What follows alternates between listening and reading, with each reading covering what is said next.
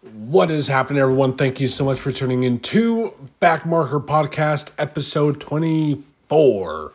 Where is it, 25? I don't know. It is a day late. I had some fun things to do yesterday, along with watching the races, but in between that. But nothing bad happened. It was all good, all fun times. Probably one of the best days that I've had in a very, very, very, very, very long time. But anyway, enough about me. You didn't tune into this podcast to hear me talk about my day. Let's talk about MotoGP and F1. So we'll start off with MotoGP since that's what most of you guys come here for. And this race was pretty fucking scary. One thing I do since I'm in America and I'm in California is I go social media silent, so I don't get any spoilers. The fact that I had my Instagram lit up with messages, I knew something crazy happened and or bad, and it was both. And I just want to say I'm really happy. I'm really happy that Pecco escaped with just bruises. Because I will be honest, I said this on Instagram. When I saw that leg get hit by Binder's front tire, I thought that leg was going to be in multiple pieces. I didn't think there was any way that he was going to get out of that without a fracture. I thought his season was done. I thought the season was done. His chances of defending his title was over. The fact that he walked away with those, if you want to call it minor injuries, is amazing. And I don't think it's any coincidence that the gear that he had on did their job. Because you can say that it was a miracle, it was luck. You can say that, and maybe you might be right, but at the end of the day, the gear did its job. It protected the rider. There was a lot of things that had to go right for him to come out of that unscathed, and it was all aces. That was a very scary start to the race, but I'm glad that Pecco got out of it. I mean, basically, the rider who came off the worst of that whole first lap got out of it the luckiest. Unfortunately for Enea Bastianini, not so much. I mean, but that's kind of been his season. Is injury after injury. He's still trying to recover and learn the bike. And he suffers this injury. So, this race just sucked because all the Ducati, it sucked and it was good. It sucked because you had Enea Bezzecchi, Pecco, Alex, and who else? I know I'm forgetting a couple more Ducati riders. Raul didn't retire. But yeah, you had all the front riders. Or wait, why the fuck? Oh, Alex Marquez is classified. But anyway, so you had this big crash and it jumbled up the whole order. And just going down the list, obviously, we'll talk about Leish and Maverick finishing 1-2, giving Aprilia his first 1-2 in MotoGP history. But you also had Miguel Oliveira finish fifth with that strong qualifying. But here's a big kicker for me is Fabio finished seventh on that Yamaha. Miller, not surprising, he finished eighth. Probably would have been worse had the Ducatis not crashed out. But also Augusto Fernandez finished ninth. FDG 10th.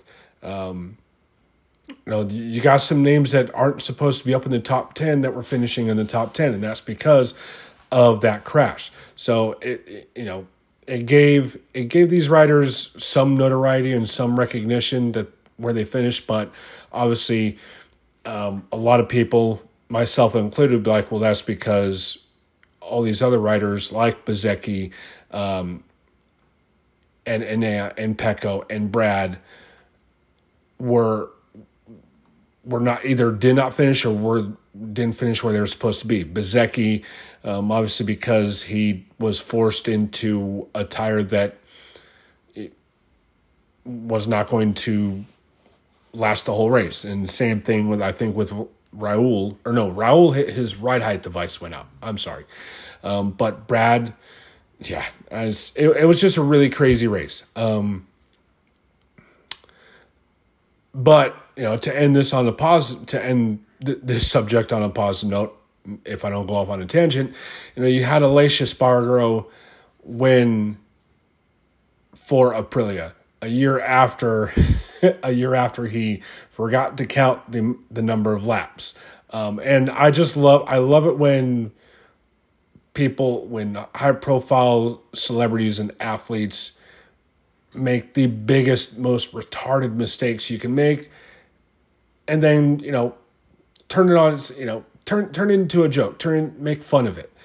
And kudos to Aleix for making fun of it with his helmet. But his battle with his teammate was the racing that we all want to see. I had some people tell me that they saw comments that people were complaining about the racing. Those people need to shut the fuck up. Because this is what a majority of us fans want. We want this racing. We want riders competing, and the fact that their teammates is even better. And the pass that Aleix made on Maverick wasn't very clean. It was like as if Maverick wasn't even his teammate, and that's what we want. We don't want what we see too much in Formula One, which is station keeping. You have team orders. This is one of the many things I love about MotoGP is that they don't have team orders. Even last year when you had Pecco, going for the title, David Tardozzi. I think David Tardozzi kind of hinted that he should be the lead Ducati, but he didn't really issue team orders. I don't recall. I may be wrong, but I don't recall him issuing team orders. He just kind of suggested it. Now, obviously, since he's Italian, it was more like it was probably. It would be in your best interest if you kind of did what I ask, or you might have some concrete shoes and stab yourself in the back 20 times and jump off a bridge. That sort of suggestion. But yeah, the racing was good up at the front, and I touched on him a little bit earlier. And again, he deserves some flowers because after all the shit that he's been through, Miguel Oliveira deserved that top 5 finish. Absolutely deserved it. He's worked his ass off. He's gotten DNF. All of his DNFs have been no fault of his own. And to see him finish top 5 and for a while there, had a 1, 2, 3, 4 Aprilia, and then the tires just gave out from underneath them. It sucked, but you have Aprilia 1, 2, and 5 with Ducati 3 and 4. Not a bad finish for Aprilia. Not bad at all. And then let's go down the list. You had Alex Marquez finished 6th. Fabio, like I said, finished 7th. Miller 8th. Augusto 9th. FTG 10th. Luca 11th, Bezzecchi 12th, Mark 13th, which isn't too bad considering he's on the Honda. But again, keep in mind that's probably 3 places higher than he would have finished. And it's also pretty odd that Franco Morbidelli didn't finish so close to Fabio. Him finishing down in 14th. Then you had the Hondas rounding out bottom three. Takaki, Iker, and Joan. Why the fuck did I have a brain fart on his name? Jesus Christ. But yeah, all in all, this race, it was ugly. It was an ugly kind of beautiful, I guess is the best way to say it. You know, successful failure, however you want to phrase it.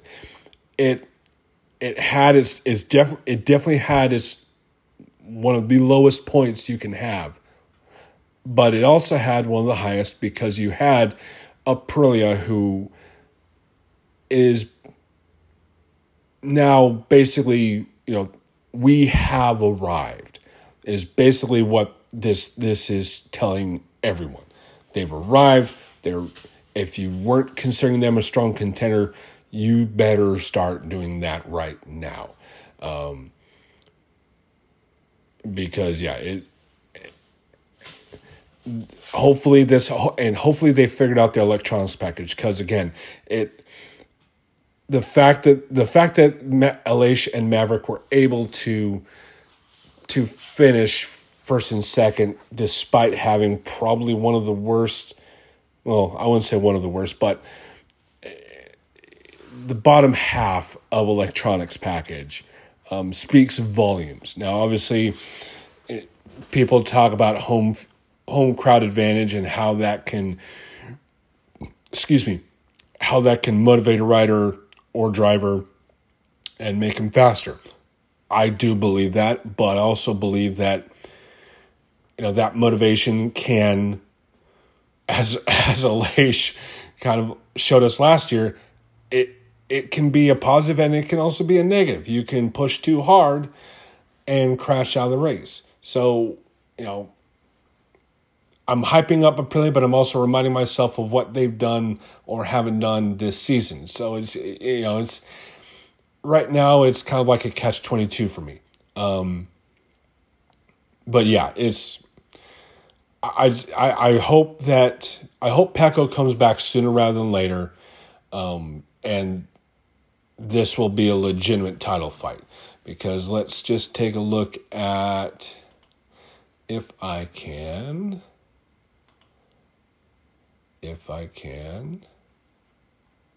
maybe Bueller.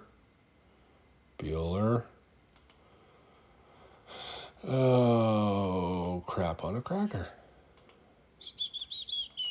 All right. So, that's interesting.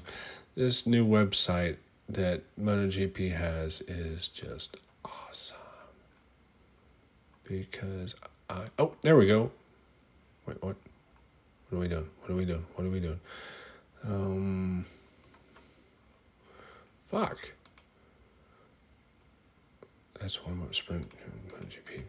Oh, I know what I did wrong. Oh, wait. Let's go to standings. Why don't we? Oh, wow. See what happens when you actually hit the standings tab that's right next to the results? Holy shit. All right. So, yeah. So, in terms of the standings, Jorge Martin, I think he had a 66-point gap deficit coming into the race, and now it's down to 50 points even. Then you have Bezzecchi, who's at 189 to Pecco's 260. So, and let's see here. And I think you got, 25 points maximum for a race? Yeah, so 25 points for a race. And for the sprint, you have 12 points. So you can have a maximum of 37 points. So Jorge Martin, it'll still take him at least one race, at least two races to catch up and pass Pecco. So, and even then, we've seen Pecco. He's the pole machine. He's the pole man this season. So if he can come back close enough to 100% health to where he can ride, this will be a legitimate title fight. Because I honestly, the only person I can see catching up to Pecco is Bezzecchi. Binder is 166 point. He's almost 100 points behind. And then obviously after him, Alicia Spargo's 154. So he's 106 points behind. So I think with Brad, that makes him 94 points. I was doing my math right. So he's realistically eliminated. He's not mathematically eliminated, but basically everyone from fourth on down, to me, is pretty much out of the title chance. Unless Pecco stays out for, if he doesn't make it back before Milano. I think that's what they were saying. I think that's what he was aiming for. But yeah. So, and the other thing too is, I'm just thinking about this right now, is since Bezzecchi and Pecco are such good friends, how would that... I wonder how that would affect the championship. So say Jorge can't seal a deal and doesn't capitalize. Say that Bezzecchi capitalizes on Pecco being out more than Jorge has. And let's just say that they are tied or basically within 5 points, plus or minus 5 points. I wonder if Marco will ride differently because of the fact that he is now closer or has overtaken Pecco because of an injury. And obviously last year, we all know his feelings on battling with, talking about Bez battling with Pecco while he was trying to win a title. So I don't think anything would change, is what I'm basically getting at. But it'll be interesting. In terms of news, obviously everything is about Pecco and Bagnaia. So we're just not going to talk about that. So let's move on to Formula One.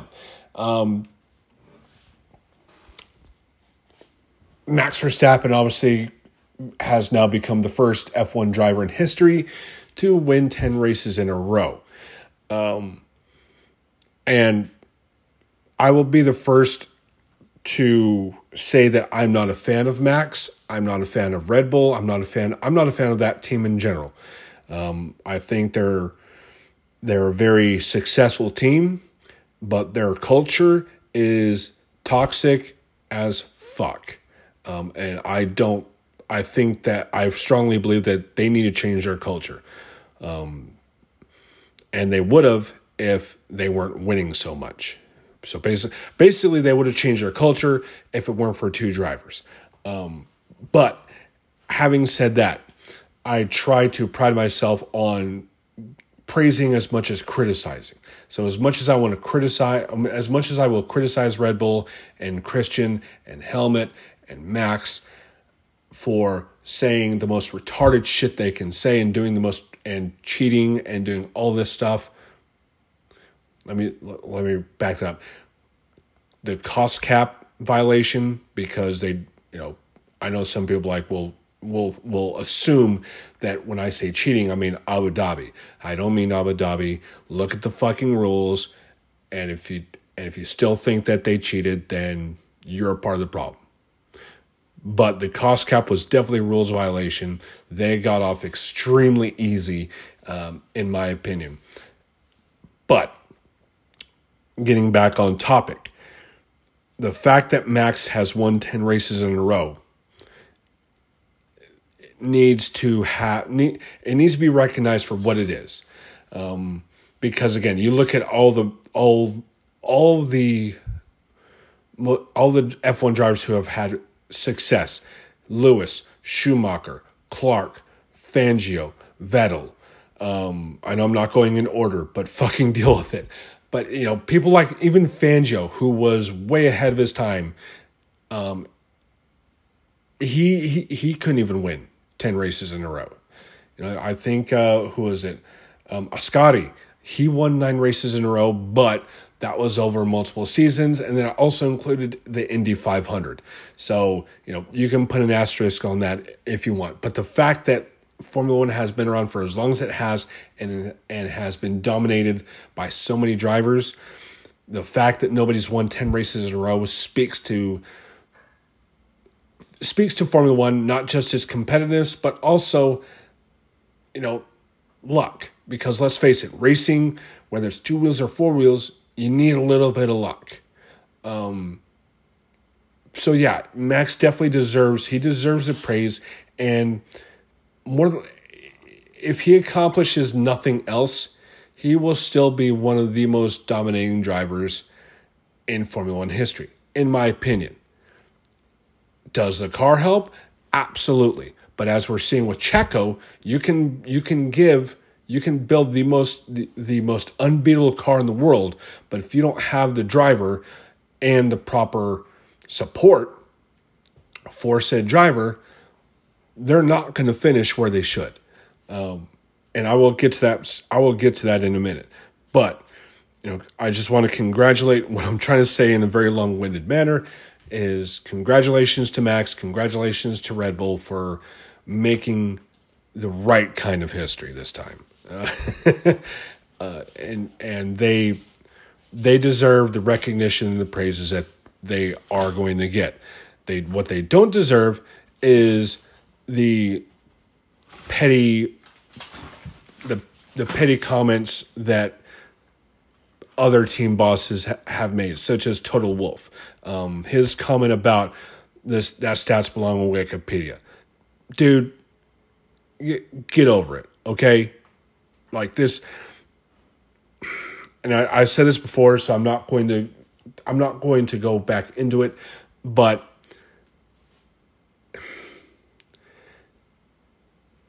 just get over it, okay? Your team sucks, your car sucks, you went the wrong direction, and all these people that have left the team, your team is suffering for it. Okay? Don't criticize or minimize someone else's accomplishments just because of your ego. And to be quite honest, it seems like Toto's ego has kind of morphed in. It's basically become like a mini Christian Horner ego over the past couple of years. Because at first he didn't let what Horner said bother him, but that was also because they were winning. So Horner looked like he was being petty.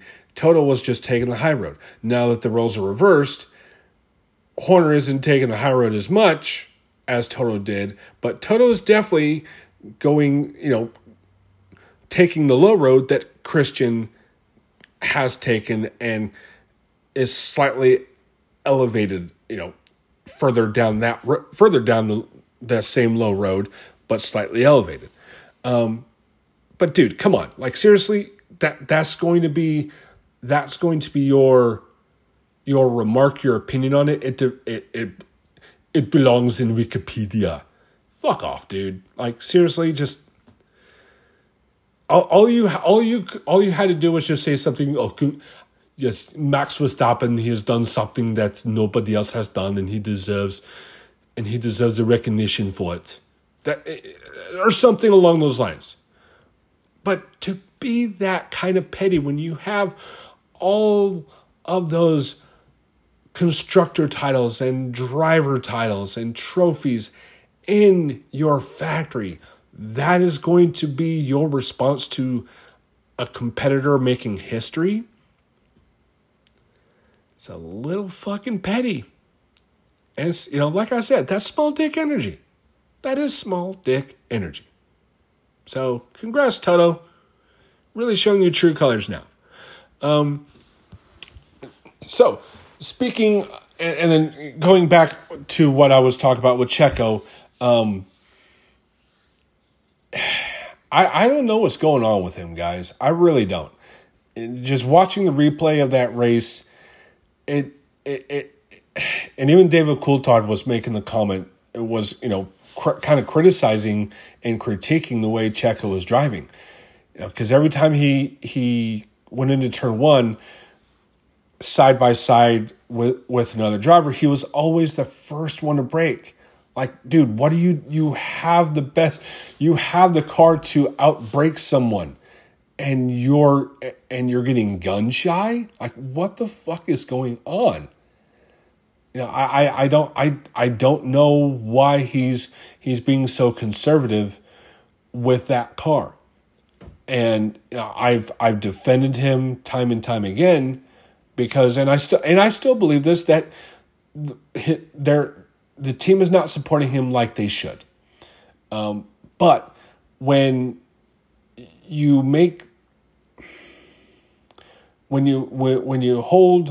pull punches like he does, and then you make radio communications like he did, where he complained that I think it was George ran him off the track when he fucking missed his breaking point, and it was self-inflicted. Like that doesn't do you any favors, dude. It really doesn't. If anything, it kind of starts pointing the finger from the team, and it moves it slightly towards you. Because honestly, that his struggles were more self-inflicted than they were, support. It was more self-inflicted than it wasn't. Is what I'm trying to say. But yeah, it's, like I said, congratulations to Max for his 10 wins in a row. And I'm sorry, I'm just pulling up the those are the points. Shit. I should have had this ready and I didn't. My apologies. There we go. Okay. So, excuse me. So yeah, you had Red Bull 1-2. And that was a pretty boss move, by the way, for them driving around in formation around Monza. That was a pretty boss move. And speaking of which, again, going back to teammates battling for position. That was pretty awesome seeing Carlos and Charles battle for the final podium spot. And it was kind of funny that Carlos was kind of tongue-in-cheek pleading for them to issue team orders.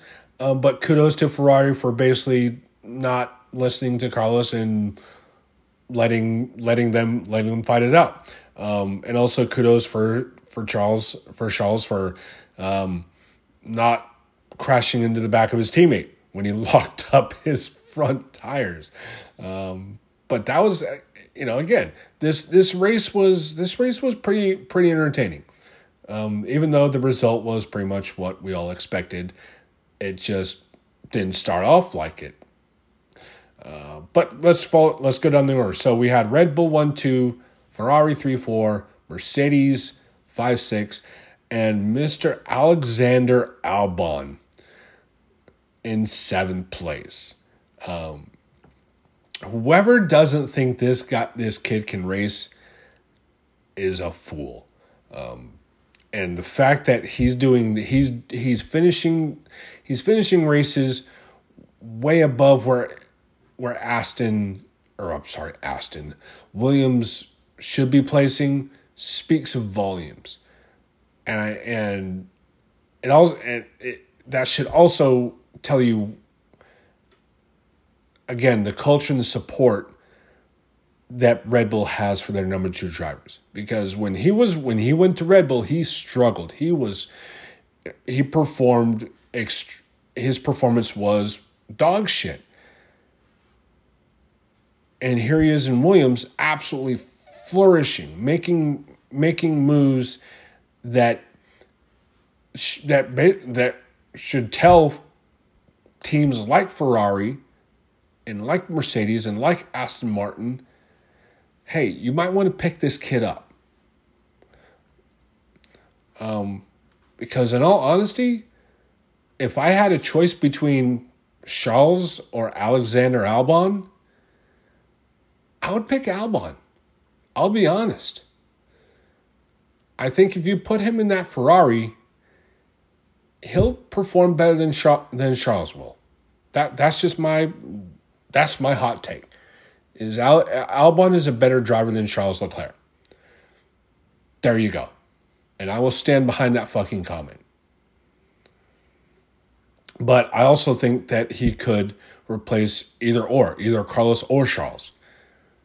And I think he should. I think he's proved to everyone that he deserves a second shot at a factory seat.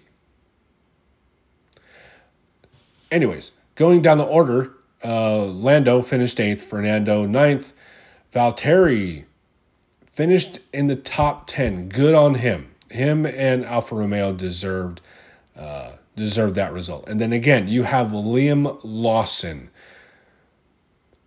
finishing 11th. And then Oscar Piastri 12th, Logan Sargent. Another solid result from a rookie driver in 13th. Guan Yu Zhou in 14th. Pierre, man, Alpine was just horrible this weekend. And I remember they said on the broadcast that Alpine was admittedly struggling with basically putting the electric power to the ground, which, especially on high-speed tracks like this, is really going to suffer. But it's just like, I hate it. I hate it for the drivers and the team members, the crew members, to see this. But at the same time, I hope that the upper management in Alpine is eating crow, because the upper management deserves these results. They absolutely do. The drivers, Gasly and Ocon, and the crew members, all the people that bust their ass, do not deserve this.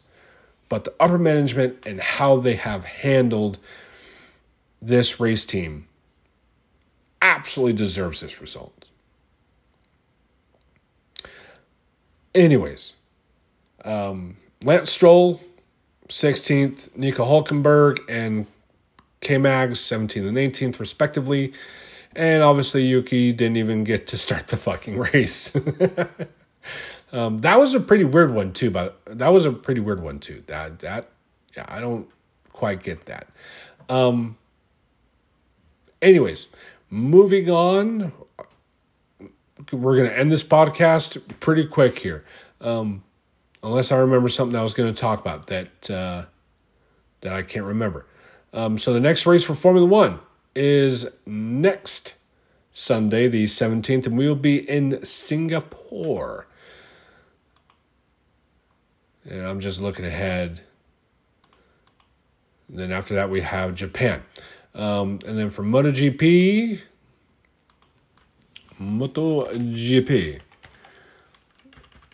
schedule.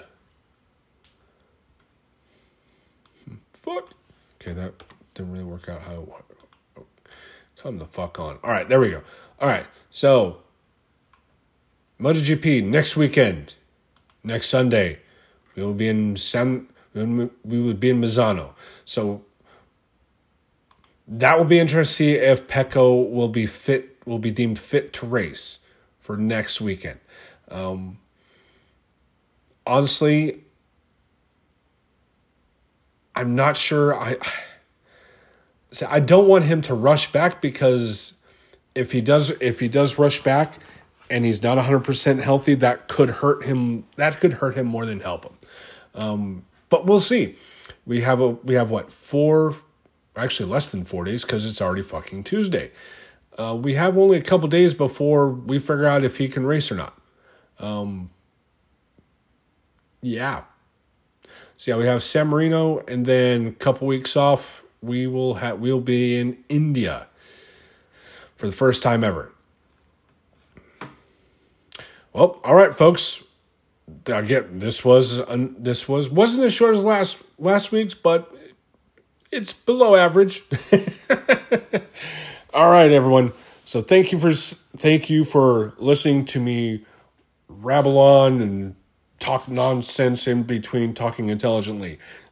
Until next time, stay safe, and I'll catch you on the flip side.